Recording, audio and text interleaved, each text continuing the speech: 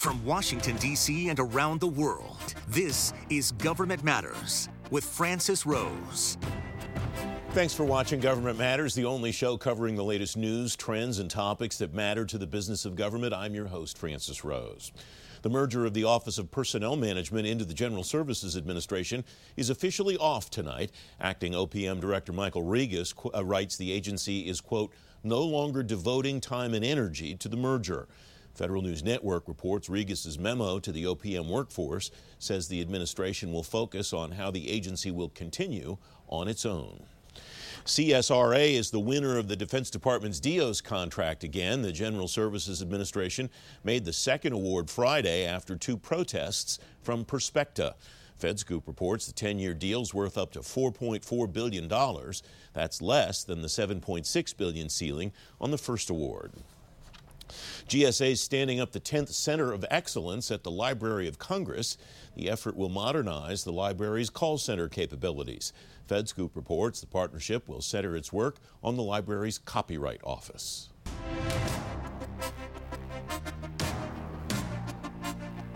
The forthcoming Polaris contract is the second major vehicle to include the Defense Department's cybersecurity maturity model certification requirements. The General Services Administration says it's because the Pentagon is one of its biggest customers. Jim Williams is partner at Schambach Williams Consulting, former acting administrator of the General Services Administration. Jim, welcome. Thanks for coming on the program. Are these isolated instances for a particular reason, do you think, these inclusions of the CMMC standards, or do you think this is the beginning of a propagation of these standards across the government, even the civilian side? I think it's the latter, Francis. I think GSA has done a great job, Emily Murphy in particular, in establishing partnerships with DOD, with Ellen Lord and with Lisa Hirschman, the Chief Management Officer. What I think is they're trying to put together vehicles that really satisfy the Department of Defense's needs. I think they see this train as being quickly is going to apply to all civilian agencies. And I think this is a train that everybody better get on board because it's not going to be stopped. What does that mean for vendors that thought, well, we don't sell to the Defense Department, we just sell in the civilian agencies, so CMMC is not a big deal to us? That's not the case, really, is it, Jim? No, I don't think so. I think all of the civilian agencies looking at their need to protect data are going to be looking at CMMC as yet another tool in the toolbox, a certification that will give them some risk assurance that their data will be protected. And I think if you look at civilian agencies, certainly they think of their data, as the very lifeblood of their agencies, that which must be protected. Are there contracts or types of contracts where it wouldn't make sense for CMMC requirements to be included, or could this wind up everywhere at some point in time within a couple of years or at some point in the future? Well, I think there will be contracts that it won't apply to. If you have lawn mowing services, you don't need that. But I think more and more as IT and data is a part of everything we do, it's in, those kind of security requirements are in almost all federal contracts. I think soon you're going to be seeing this is another barrier, a hurdle that you have to get over if you really want to play in the federal marketplace. So I think, unfortunately, large, small, all companies have to pay attention to this now. You mentioned the partnership that's developed, that's grown over the last number of years between GSA and the Defense Department. That wasn't the case for a long time. There was a long period of time, wasn't there, where DOD looked on GSA as at least not its partner, and in some cases worse than that. What do you think has driven that, Jim? Well, I think the category management and DOD agreeing with OMB and category management, and really I'll give credit to GSA. I mean, understanding, and when I was there, the Federal Acquisition Service, over $40 billion of their $55 billion they did every year was really by the Defense Department. So really understanding it, they are the biggest customer, and you have to work in conjunction with them to make sure whatever you're doing meets their requirements. And I think GSA was Astro, Polaris, 8A Stars. They've been doing a great job. And again, give credit at the top for the relationships that they built at the top that have been flowing down. One of the other changes that's happening at your former agency is the Section 876 authority pushing pricing down to the task order level. What are you watching there as that develops, Jim? Well, I think obviously watching Astro and maybe Polaris, but also as GSA is trying to apply this to the schedules program. And that's a much bigger ball of wax to attack. I think it is certainly appropriate for many of the schedules, particularly the IT services, the professional services. And I think GSA is going about that in the right manner, going through the notice of proposed rulemaking, soliciting public comment on it, and really taking a measured approach to applying 876, which means not looking at contracts at the master contract level, but really looking at it at the task order level where there's real competition. We just have a couple of minutes left, Jim, and we have not talked about the election process much on this program, and I'm not really brokenhearted about that. But not many people know that there is a role for GSA in the election and the transition, the actual election of the president, and you have personal experience with that, don't you? Well, I do. As acting administrator, under the Presidential Transition Act of 1963, GSA has a leading role in presidential transition. One of the roles of the GSA administrator is to actually choose and designate an apparent successful winner of the election. That is so that you can maximize the time between the date of the election and inauguration on January 20th. You don't know the official winner until the Electoral College votes in December. So you want to try and pick an apparent winner as soon as possible. On the night that I did it back in 2008, long story short, we still had about 50 people working at 11 o'clock at night. And I had decided that I knew who the apparent successful winner was. And we had three documents assigned: letter to the winner, letter to the unsuccessful, and letter to our CFO, turning over the funds to the winner. And when I sat down to sign it, first of all the letterhead was wrong, so a young lady went back and changed that. And then when she came back, put all three in front of me, and people crowded around. There were pens for each one, and they wanted to take my picture, I guess. And I said, look, I'm sorry, I can't sign this. And they said, well, why not? I said, well, all three of these have me picking John McCain. And the young lady was quite embarrassed. She ran over, grabbed the papers, tore them up, and came back about 10 minutes later. And then I did sign it and designate Barack Obama as the official apparent winner of the election. And that team was in GSA at 7:15, the day after the election, the Obama team. 30 seconds left, Jim. There's so many things that go on in government that people aren't aware of, and it's great to hear that story again. Thanks very much for coming on, my friend.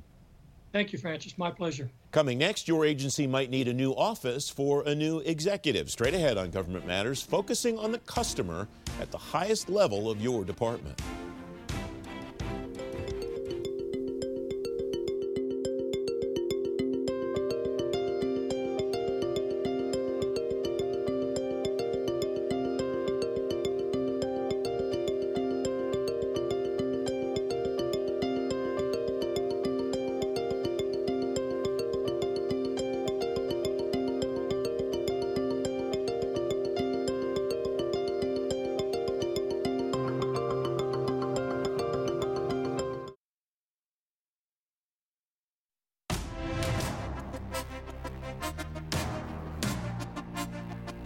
Back, the newest executive at each federal agency could be the Customer Experience Officer.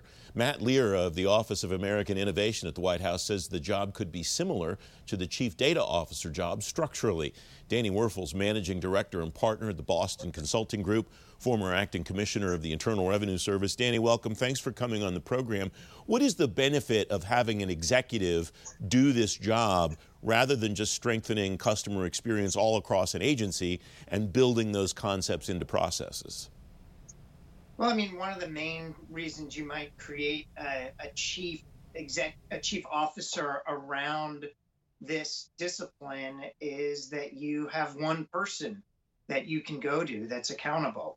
Someone who goes to bed at night thinking about it and wakes up in the morning thinking about how do we improve customer experience.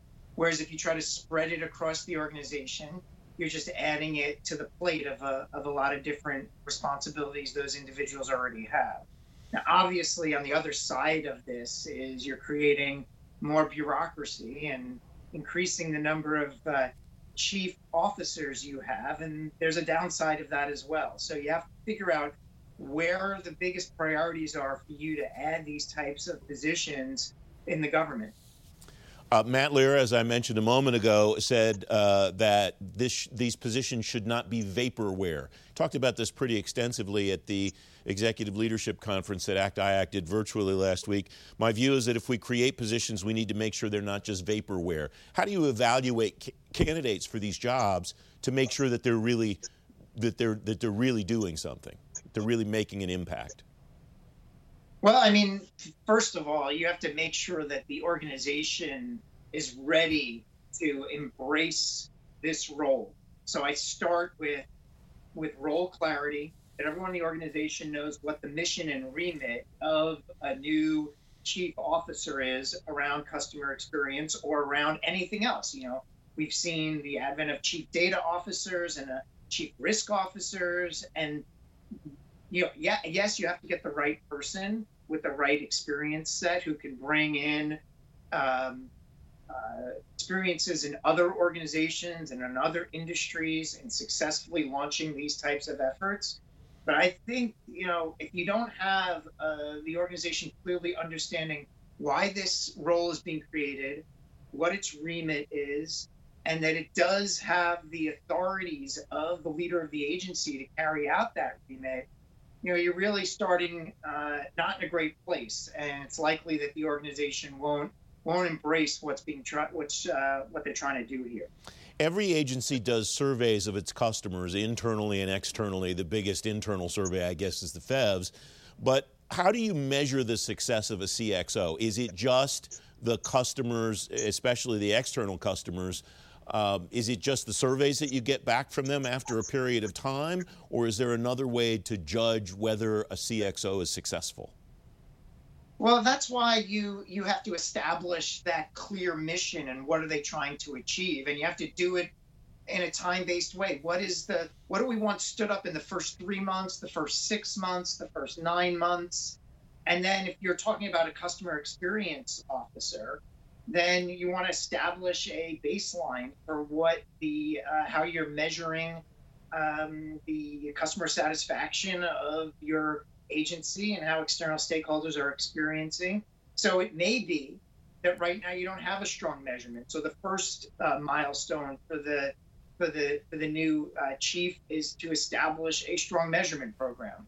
Then you got to establish a baseline, and you got to measure it over time. And so these things are not something that happens overnight. Now, if you're ahead of the curve and you already have a strong measurement program, maybe you're bringing in this new C-suite officer to really kind of catalyze some innovation to really try to understand what the customers need and really try to get better performance on those metrics. But each organization is going to be in a different point of maturity. And so the new chief executive that comes in is really going to have to figure out where are we on that maturity curve, and the success of that individual and the new organization they're standing up will be what is the next milestone on that maturity curve that we need to achieve. All right, you alluded to something at the beginning of this conversation that I noticed right away when I read about this, and that is, at what point do we have too many C-suite officers, Danny? Do we have too many people going in different directions or with different missions that have to fit into a mosaic across an agency? Yeah, I mean, there is a point at which you're diluting the effectiveness, and I think it's interesting. There's a way to look at this agency by agency and basically saying, look, we're not going to create a new C-suite position across every agency in government, but we're going to look at different agencies and figure out what makes the most sense for that agency. Should they embed it within existing responsibilities? Like, for example, should this be a responsibility of the chief information officer or the chief financial officer so that we're capitalizing on an existing C-suite organization? Or do we actually need, for this particular organization, a whole new office to focus on it? And it's going to depend on the organization. So my standpoint would be, if I was at OMB or the White House at this point, I would ask each agency to come back and say, what's the best way to achieve the objective? Is it to embed it into your existing organizational structure, or is there benefit in creating a new position just dedicated to this? And really not have a one-size-fits-all, but figure it out across agency. Danny Werfel, thanks very much as always. My pleasure, Francis. Up next, dealing with the bad guys in the gray area. Straight ahead on Government Matters, the danger to deal with and the new concepts to deal with them. Don't forget, if you miss an episode of Government Matters, you can find it on our website, govmatters.tv. Be right back.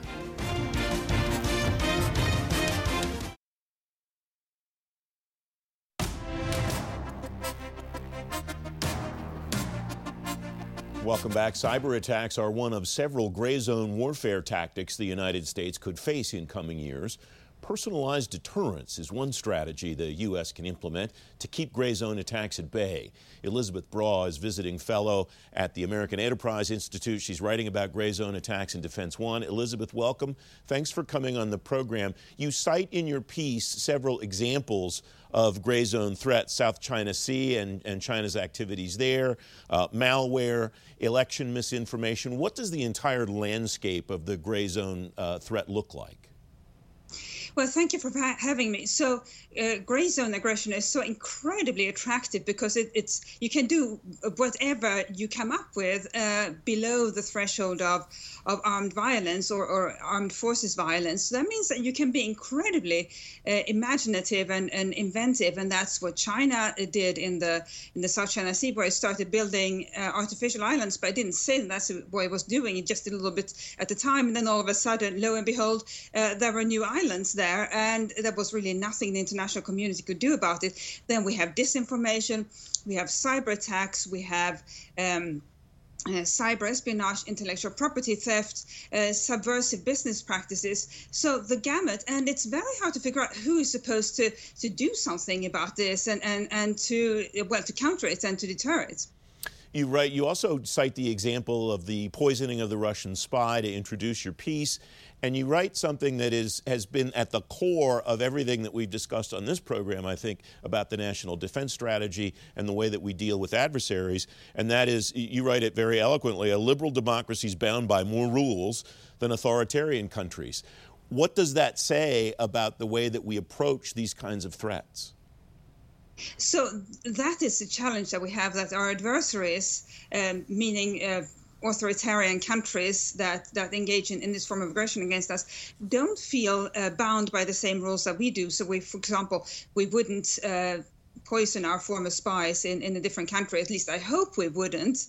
And we wouldn't engage in hacking of another country's election infrastructure. And we wouldn't hack another country's hospitals, for example. But so what do we do if other countries do that to us? And I think the point is that we just have to realize that that's happening and signal to our adversaries that we won't do that in return. Well, we won't need to signal that because they know that we won't do it in return. But we'll signal that we can do other things in return that are acceptable in a liberal democracy. The formal term for that is personalized deterrence, as I mentioned at the beginning of our conversation. I like your informal term for it much better, the horse's head in the bed approach. What does that mean? Well, so I think we have all watched The Godfather, and there's that famous scene where Waltz wakes up and he finds in his bed next to him the severed head of his beloved horse, and so.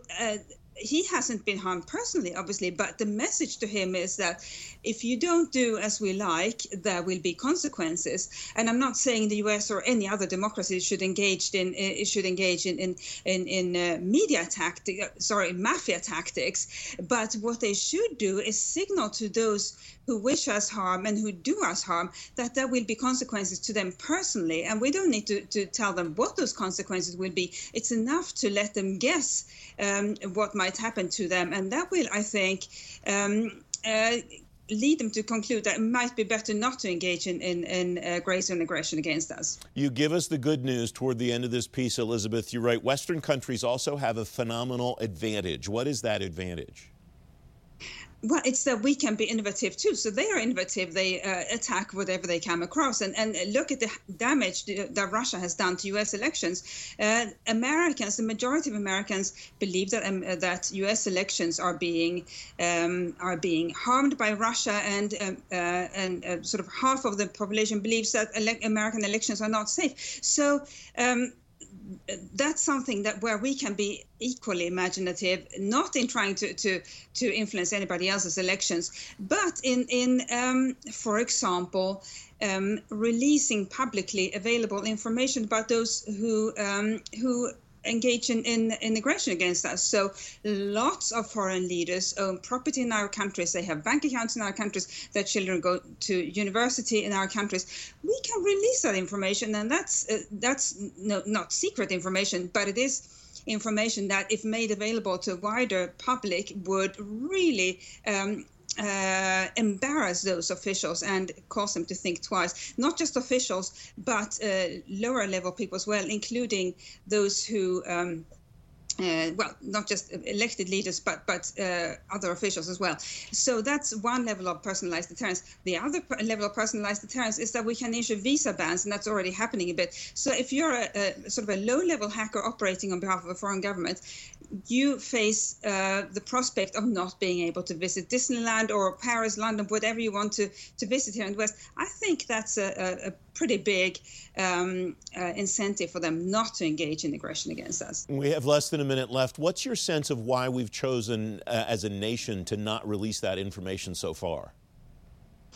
Well, I think because we are so used to engaging in deterrence against countries. So we say, if you attack our country, we'll attack back with our armed forces and if need be with nuclear weapons. We're not used to thinking creatively, but our adversaries are very good at thinking creatively, and that's where we have to follow their lead. And so all that's needed is a little bit of creative thinking. Elisabeth Braw, thank you very much for joining me. I appreciate it. I'm Sharice Hanner. You can now keep your finger to the pulse of all things that matter to the business of government, anytime, anywhere.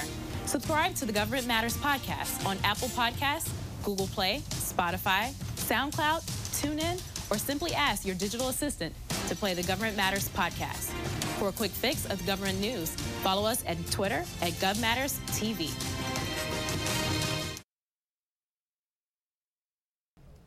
Up next, a special look at the era of cloud, sponsored by Dell and the Government Matters Thought Leadership Network. If you're watching on the American Forces Network, you can watch the era of cloud on demand at govmatters.tv. That's the latest from Washington. Join me weeknights at 8 and 11 on WJLA 24/7 News and Sunday mornings at 10:30 on ABC 7. Stay plugged in on issues that matter to the business of government. Thanks for watching. I'm Francis Rose.